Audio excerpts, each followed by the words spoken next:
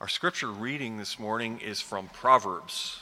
Please find chapter 3 of Proverbs. We'll be reading the first 12 verses.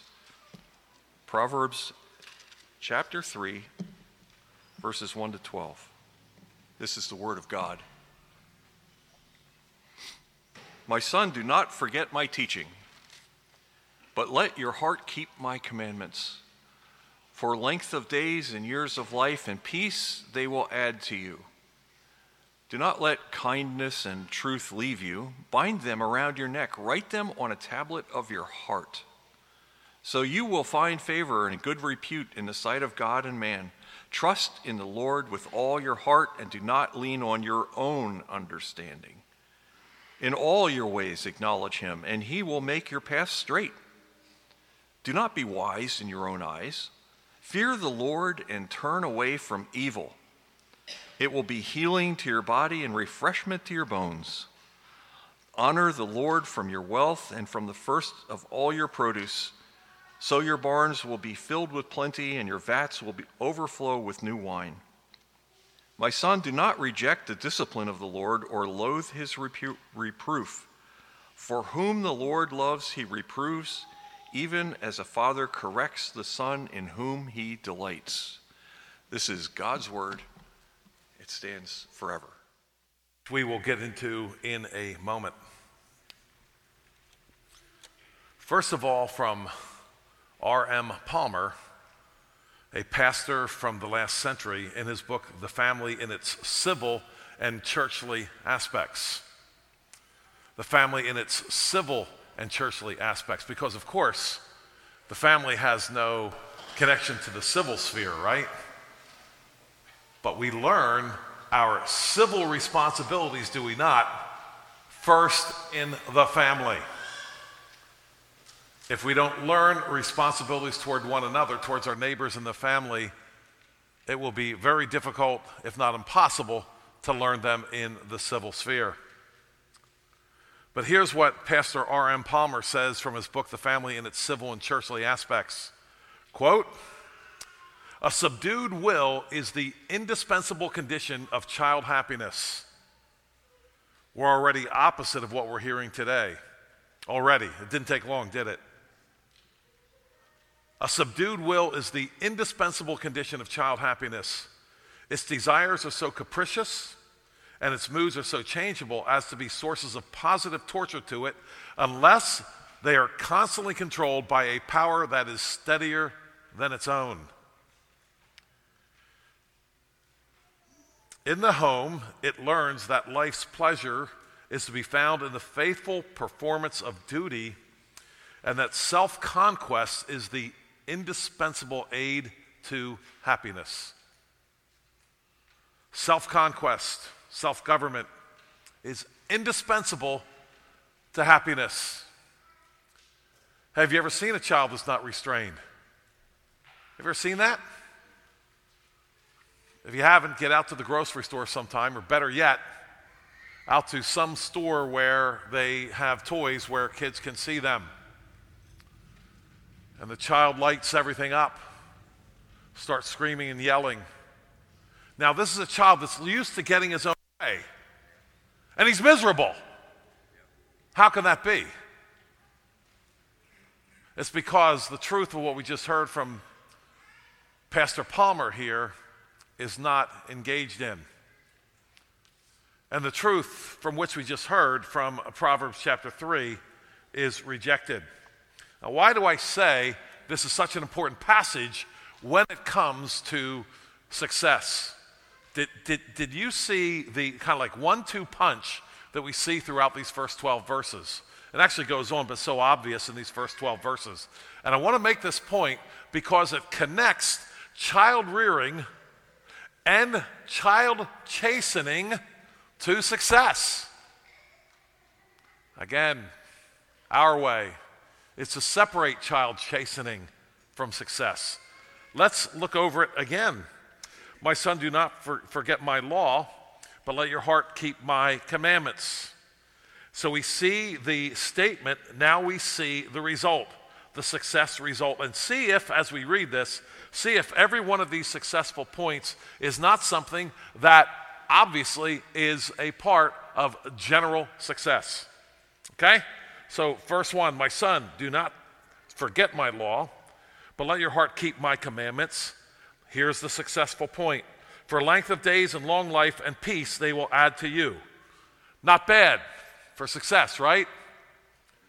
Long life, but long life with difficulty and long life with pain may not be such a blessing. The writer of the Proverbs knows this. That's why he says, for long life and peace. Long life and peace. Not bad. In fact, very good. All right, so now we have in verse 3, let not mercy and truth forsake you. Bind them around your neck. Write them on the tablet of your heart. Okay, that's what you're supposed to do. Now here's the success part. And so find favor and high esteem in the sight of God and man. Now that's interesting because in Christian circles, we kind of downplay that a little bit, right? Favor and high esteem in the sight of God and man. But that's not a bad thing. It's not a bad thing to be respected by man. It's not a bad thing to have favor and high esteem in the sight of man. It's certainly, obviously not looked down on, shall we say, in the sight of God. Now, think about that for a minute. Let not mercy and truth forsake you. Bind them around your neck. Write them on the tablet of your heart. So find favor and high esteem in the sight of God and man. We don't have a whole lot of verses like that in the Bible. This is how, and this would be your, if you want to start a success book club, or perhaps a success ministry of some kind, or maybe even, I don't know, DVD series or something. How to find favor and high esteem in the sight of God. It can be done. And it can be done in the sight of both God and man. Right here, we're told how to do that. To love mercy and truth. Mercy and truth, by the way, in our age of success books, mercy and truth are not seen as good things. Oh, they'll say they're good things. But we don't live in a nation of mercy with 60 million dead babies. We say we do. We're all about mercy. We're all about our neighbor. We're all about accepting everyone. Now, we need to exercise mercy God's way. And truth? Truth? Truth is hated. Truth is rejected. But God says you embrace mercy and truth. You'll find favor with him and you'll find favor with man. Verse 5. Trust in the Lord with all your heart. Here's the statement. Here's what you need to do. And lean not on your own understanding. In all your ways acknowledge him, and he shall direct your paths. Do not be wise in your own eyes. Fear the Lord and depart from evil. And now here's the benefit, the success benefit. It will be health to your flesh and strength to your bones. So earlier we saw length of days and long life, and we saw peace with it. We saw high esteem and favor in the sight of God and man, and now we see, really quite a statement of health here. Very specific. Health to your flesh and strength to your bones. How many billions of dollars are spent on that every single year? Trillions even, possibly, worldwide. Number 9, we have another directive and then another benefit in verse 10. Honor the Lord with your possessions and with the first fruits of all your increase. So your barns will be filled with plenty and your vats will overflow with new wine. It's a good thing. It would be a good thing to have your barns filled with plenty and your vats, your barrels, if you will, filled up with wine. This is good. How do you get there? Honoring the Lord with your possession with the first fruits of all your increase. This is quite the chapter, it seems to me, on success. Nothing that is said so far as anything that anyone I know would have a problem with. Length of days, long life, and peace, don't want that. physical possessions, high esteem. I don't want that. But now look at verses 11 and 12 in the parallelism here. My son, do not despise the chastening of the Lord, nor detest his correction. For whom the Lord loves, he corrects, just as a father the son in whom he delights. Now, we could all agree and get behind, I think, the first 10 verses. But 11 and 12 look a little funny to us, perhaps, do they not? Do not despise the chastening of the Lord, nor detest his correction. For whom the Lord loves, he corrects, just as a father the son in whom he delights. In other words, what's being said here is, don't despise the chastening of the Lord. See it as love. Did you hear me this morning, my friends? One method of success from God's standpoint towards his children is chastening. Some of you will recognize that this verse is repeated also in the book of Hebrews. Remember another verse from the book of Proverbs. He who spares the rod, remember, hates his son. Quite a statement. And that's quite a statement, not because it's from the Word of God. We should embrace it. We should understand it. It's only quite a statement because our entire culture is ganged up against it. And I don't know if anybody's noticed, but our entire culture is falling apart at the seams. And it seems the more we fall apart, the more we hate the Word of God. It's an amazing thing. On our own, we cannot find our way. Well, I want to turn to this morning in the time that we have here before we take part in communion. I want to turn to 4 great advantages or reasons why children must obey their parents. So turn with me, if you would, like we did last week, to Ephesians chapter 6. Ephesians 6.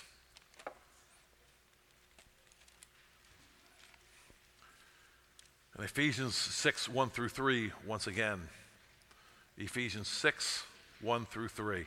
Children, obey your parents in the Lord, for this is right. Honor your father and your mother, which is the first commandment with promise, that it may be well with you and that you may live long on the earth.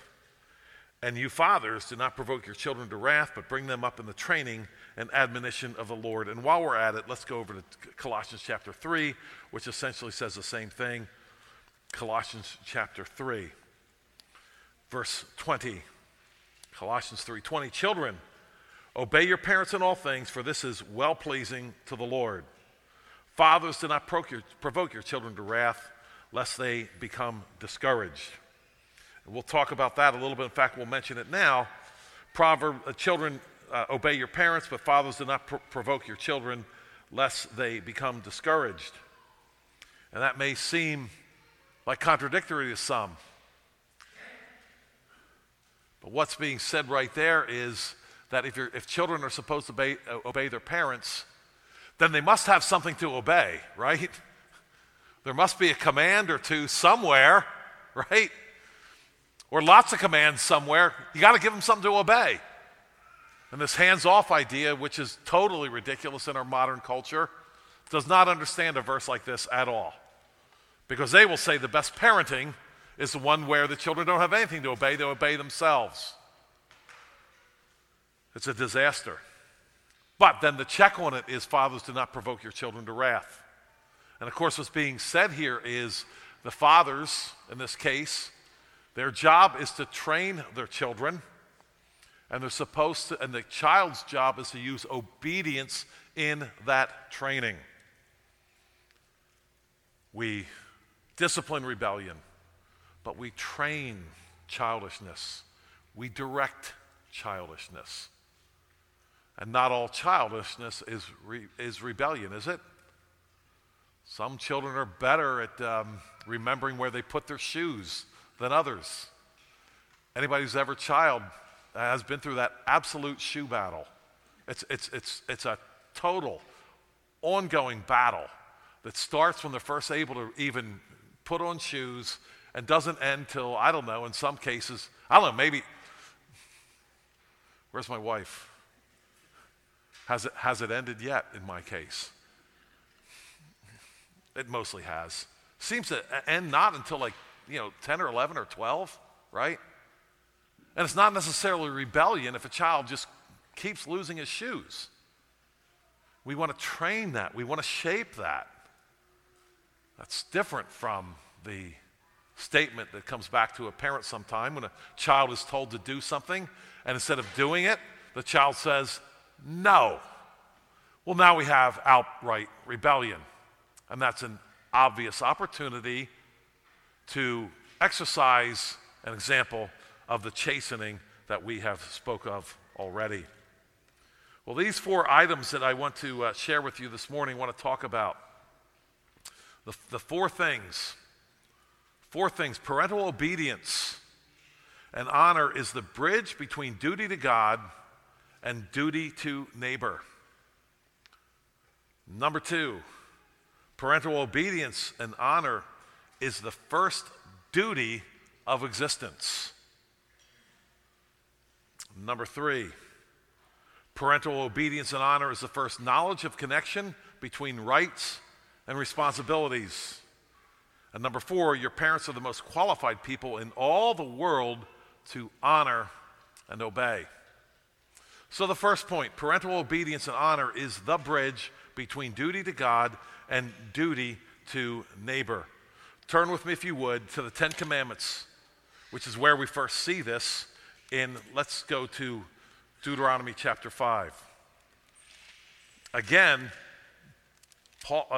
Moses sees this as super important. He's going back over the history of their existence. And a lot of what he said so far is just kind of their history. This is mostly what he said so far. And then he goes into what they must do. And he starts early in Deuteronomy chapter 5. He's got a lot more to say. And the first 4 commandments, if you will, have to do directly with God. I'm the Lord your God, verse 6 of Exodus 5, who brought you out of the land of Egypt, out of the house of bondage. Have no other gods, number 1. Number 2, verse 8, you shall not make for yourself a carved image. And then number 3, you shall not take the name of the Lord your God in vain. And number 4, observe the Sabbath day to keep it holy as the Lord your God has commanded you. And he goes for a while right there. Now that is, I think, a statement of love towards God and neighbor. But I believe that the next commandment here, commandment number 5, is the transition, if you will, from strictly loving God to loving neighbor because of what God has said. We do not love our neighbor because our neighbor is so wonderful. Our neighbors might be jerks. In fact, they probably are. They're people after all. People tend to be jerks. You've noticed this, I'm sure. But we love our neighbor because what God has said, not because of what our neighbor has said. It's like taxes. We pay taxes because God told us to pay taxes, not because the tax collector told us to pay them. And that's the case here. So we've got a transition going on here between love of God and obedience to God, as far as God is concerned, very directly, to our neighbors. And so parental obedience and honor is the bridge between duty to God and duty to neighbor. It's actually duty to both. Verse 16, the 5th commandment, honor your father and your mother as the Lord your God has commanded you, that your days may be long and that it may be well with you in the land which the Lord your God is giving you. Do you see the combination there? Twice we have the Lord your God in that one command, just one verse and one command. Honor your father and your mother as the Lord your God has commanded you, that your days may be long and that it may be well with you in the land which the Lord your God is giving you. Again, talking about success. I want to see that success seminar. I really do. Your days may be long and it may be well with you. How do we get that, Mr. Seminar Teacher? How do we do it? Well, the Bible says, honor your father and mother. Begin with that. I don't know how many people you'll get to come to your seminar, but you'll be doing the right thing in any case. I find it amazing, even Christian folks pay far less attention, way too little attention to this verse, which is repeated in the New Testament as we saw, and referenced in the New Testament. I'm amazed that this verse does not get the play that it should get. It's an amazing thing to me. It's in the Ten Commandments. It's a very specific statement, and Paul even says in the New Testament, it's the first commandment with promise. Parental obedience and honor is the bridge between duty to God and duty to neighbor. Because right after this bridge here, then we get the duty to neighbor, do not murder, adultery, steal, false witness, and covet. They all have to do with neighbor, following that. Number 2 then, parental obedience and honor is the first duty of existence. What do I mean by that? We'll take a newborn baby. A newborn baby needs to have sustenance. A newborn baby has to be wrapped, for example, has to be put to bed, has to be protected. Thankfully, the baby is too little to resist. Let's think about this for a minute. A newborn baby even, are they really, really good at honoring father and mother? Are they really, really good at doing what they need to have done? Have you ever had a newborn baby, held a newborn baby? There are times when they will just fight you. Augustine said that the innocence of childhood, of babies, is not that they're innocent as far as sinfulness is concerned. They got plenty of sin going on the moment they're born. Actually, the moment they're conceived, as is said in the scriptures. But their innocence is in their ability to wreak the havoc they would like to wreak. They don't have the strength to really do the damage that they would like to do. And little babies, they can seriously resist you. You know how much easier it would be to have children if as soon as they were born, they came out of the womb, they were just like, you know what, Mom and Dad, I know I can't talk yet, but I just can't wait to honor you in everything that you say and do. That would transform child rearing. But that's not the case. But it's the first duty of their existence. They have to, in the end, because they don't have the strength to resist, they have to do what they're told. In a sense, they're forced to honor their mother. The mother will teach them how to eat. Father will teach them right from wrong from the very beginning. Parental obedience and honor is the first duty of existence.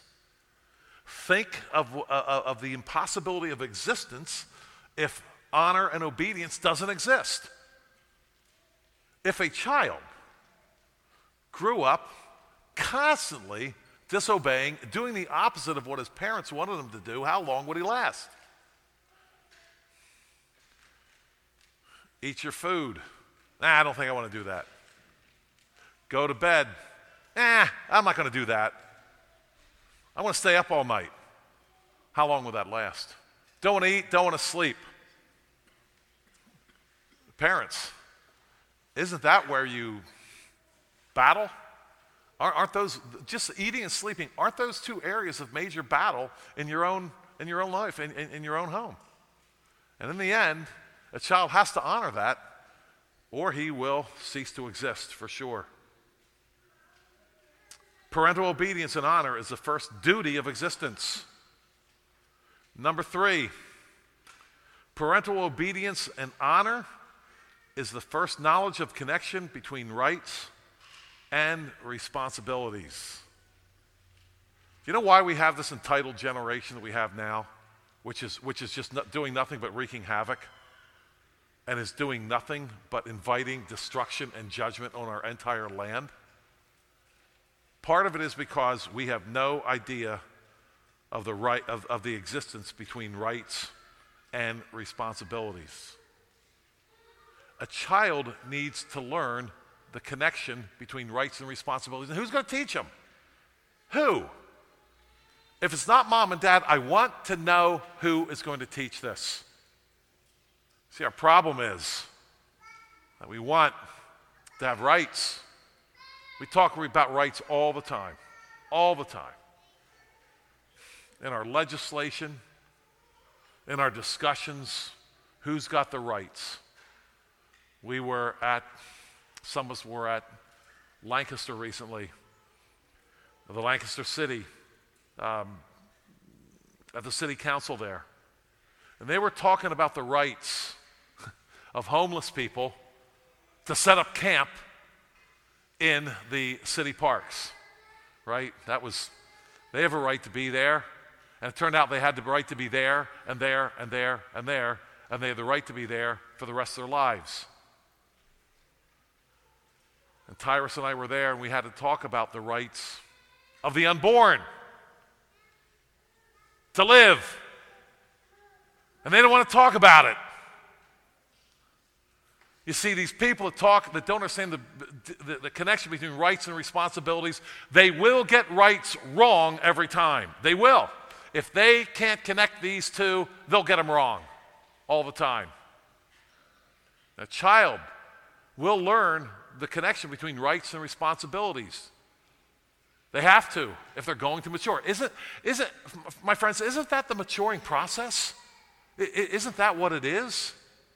Isn't a mature person a person who understands that if I'm going to be able to drive on the road, I'm going to have to stay on the proper side? That's a connection between rights and responsibilities.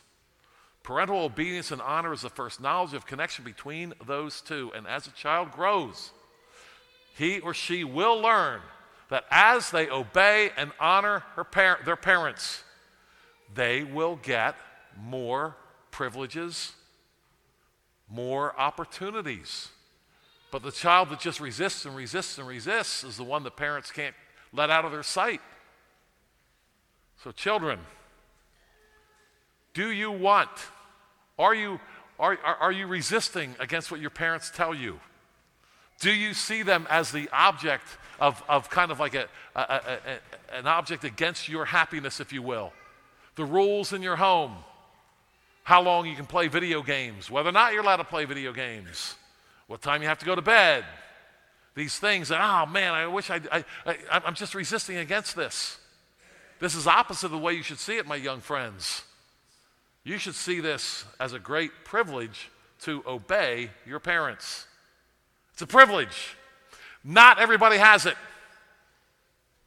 There are some people that grow up orphans. They grow up with a drunk father and are raised by their grandmothers. They miss out on the privilege of obedience to parents. Children, understand this. You have a privilege to obey and honor your mother and father. That's a privilege. Not everybody has it. Those who don't have it wish they did, for the most part. Parental obedience and honor is the first knowledge of connection between rights and responsibilities. So we've seen, number one, parental obedience and honor is the bridge between duty to God and duty to neighbor.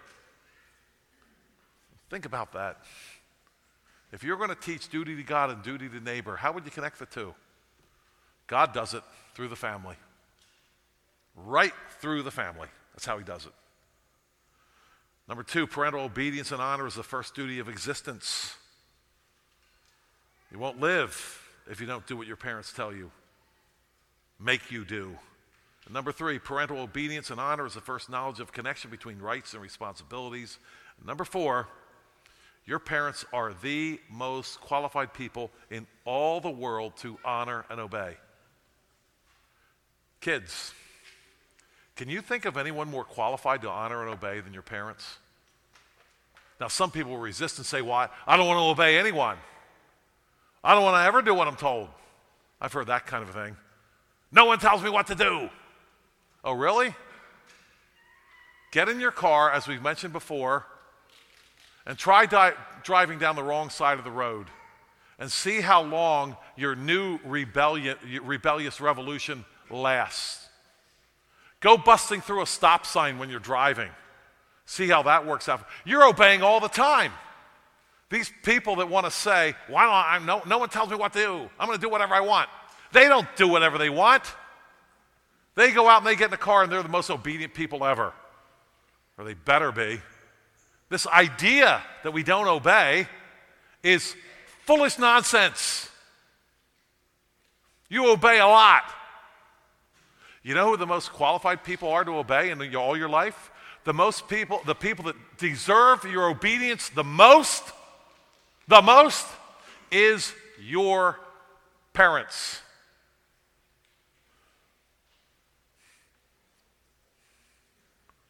They bore you. They changed your diaper when you didn't even know what that meant. You didn't even know what that was. They washed you when you would rather be filthy. They did all this. These people are qualified for you to love, honor, respect, and obey. Your parents. The state, who wants to tell you what to do all the time. Direct your down-sittings and your uprisings. What have they ever done for you? Seriously, think about it. What's the state done for you? They weren't changing your diaper. They weren't feeding you when you were hungry. They didn't care about you. They care about you when you're a tax-paying subject. Then they care kind of a lot. But prior to then, let the parents do the dirty work.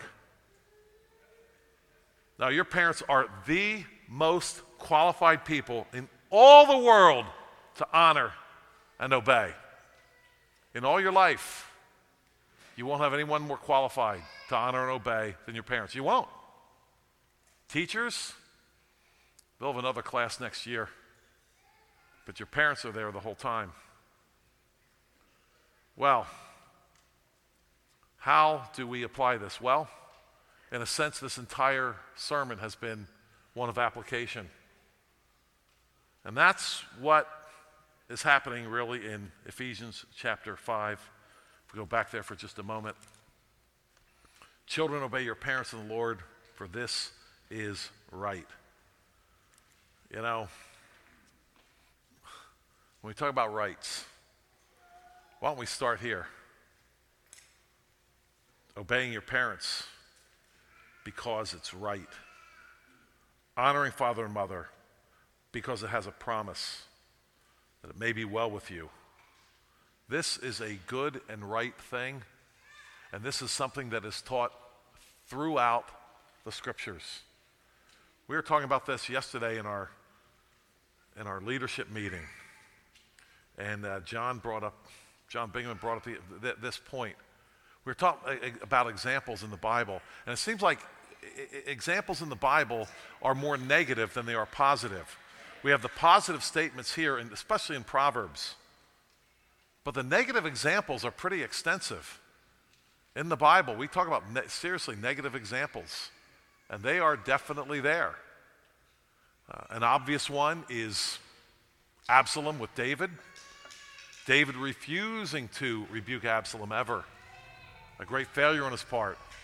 And as a result of this, Absalom nearly toppled the entire kingdom. And there's many other examples as well. Not too many positive examples. And I was thinking about that later on. I was thinking, you know what? We probably learn more from the negative examples than we do from the positive examples. We're told positively what to do, and then we're shown negatively what not to do in the Bible. This thing is beyond important, shall we say. Can you think of something that that doesn't have like longer term consequences than this, what we're talking about right here? Children and parents. And one other thing, children. I know your parents, they have problems, don't they?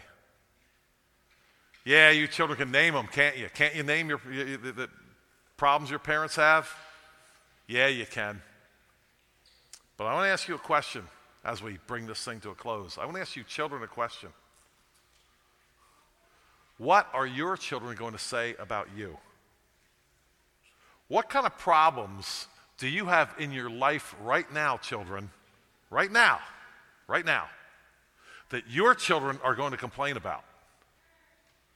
So the next time you go in a railing of your parents in your head, kids, and you're rehearsing their problems, next time, I have a suggestion for you.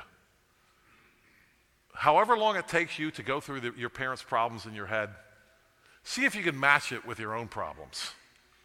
And that will, like, maybe, shall we say, have a chilling effect, if we can say it that way, on your antipathy and your long list of your parents' problems. But I've got another thing to say to children today, and I can't say it any better than what J.C. Ryle says it. And he talks about the fact that children ultimately, yes, they need to obey their parents, but obeying your parents, my friends, is a means to an end. It's an end in itself, yeah, in some ways, but it's also a means to an end. We ultimately must obey our Creator. That Creator that has sent His Son to die for your sins, for the sins of His people. And J.C. Ryle says this, and I close today on this Communion Sunday with an appeal to every young person and older person, but especially younger person here. Where are you with Christ? Have you believed in Christ yet? Do you believe that since you're from a Christian family that that's going to get you in the door somehow? Didn't work for Absalom, I can tell you that much. Listen to what Ryle says.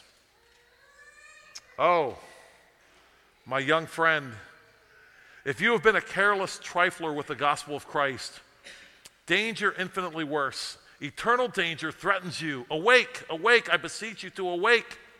Awake before it is too late, before eternity seals your doom. Awake, I beseech you, and begin to mind that one thing that is so needful to you. Food is not half so needful to the poor wretch, perishing of hunger, nor help to him that is sinking in the sea or scorching in the flames. Perhaps all that I urge you to gain your attention is urged in vain. Shall it be so? Will you slight your God and make your own destruction sure? Will you be a crueler enemy to yourself than even devils themselves could possibly be to you? Alas, if you will, what must be your condition soon? But, he goes on to say, let me hope better of you and offer you one request. Look up to God, and believe in Christ. Young person today, have you believed in Christ? Have you? You've heard the word preached, perhaps here and other places. Perhaps you attend a Christian school or a home school, and you've heard the word again and again and again. But where are you with Christ? I urge you today to consider this along with J.C. Ryle here. Where are you with Christ? Have you believed? Or have you just floated along like a log down the river? Where are you? Shall we pray?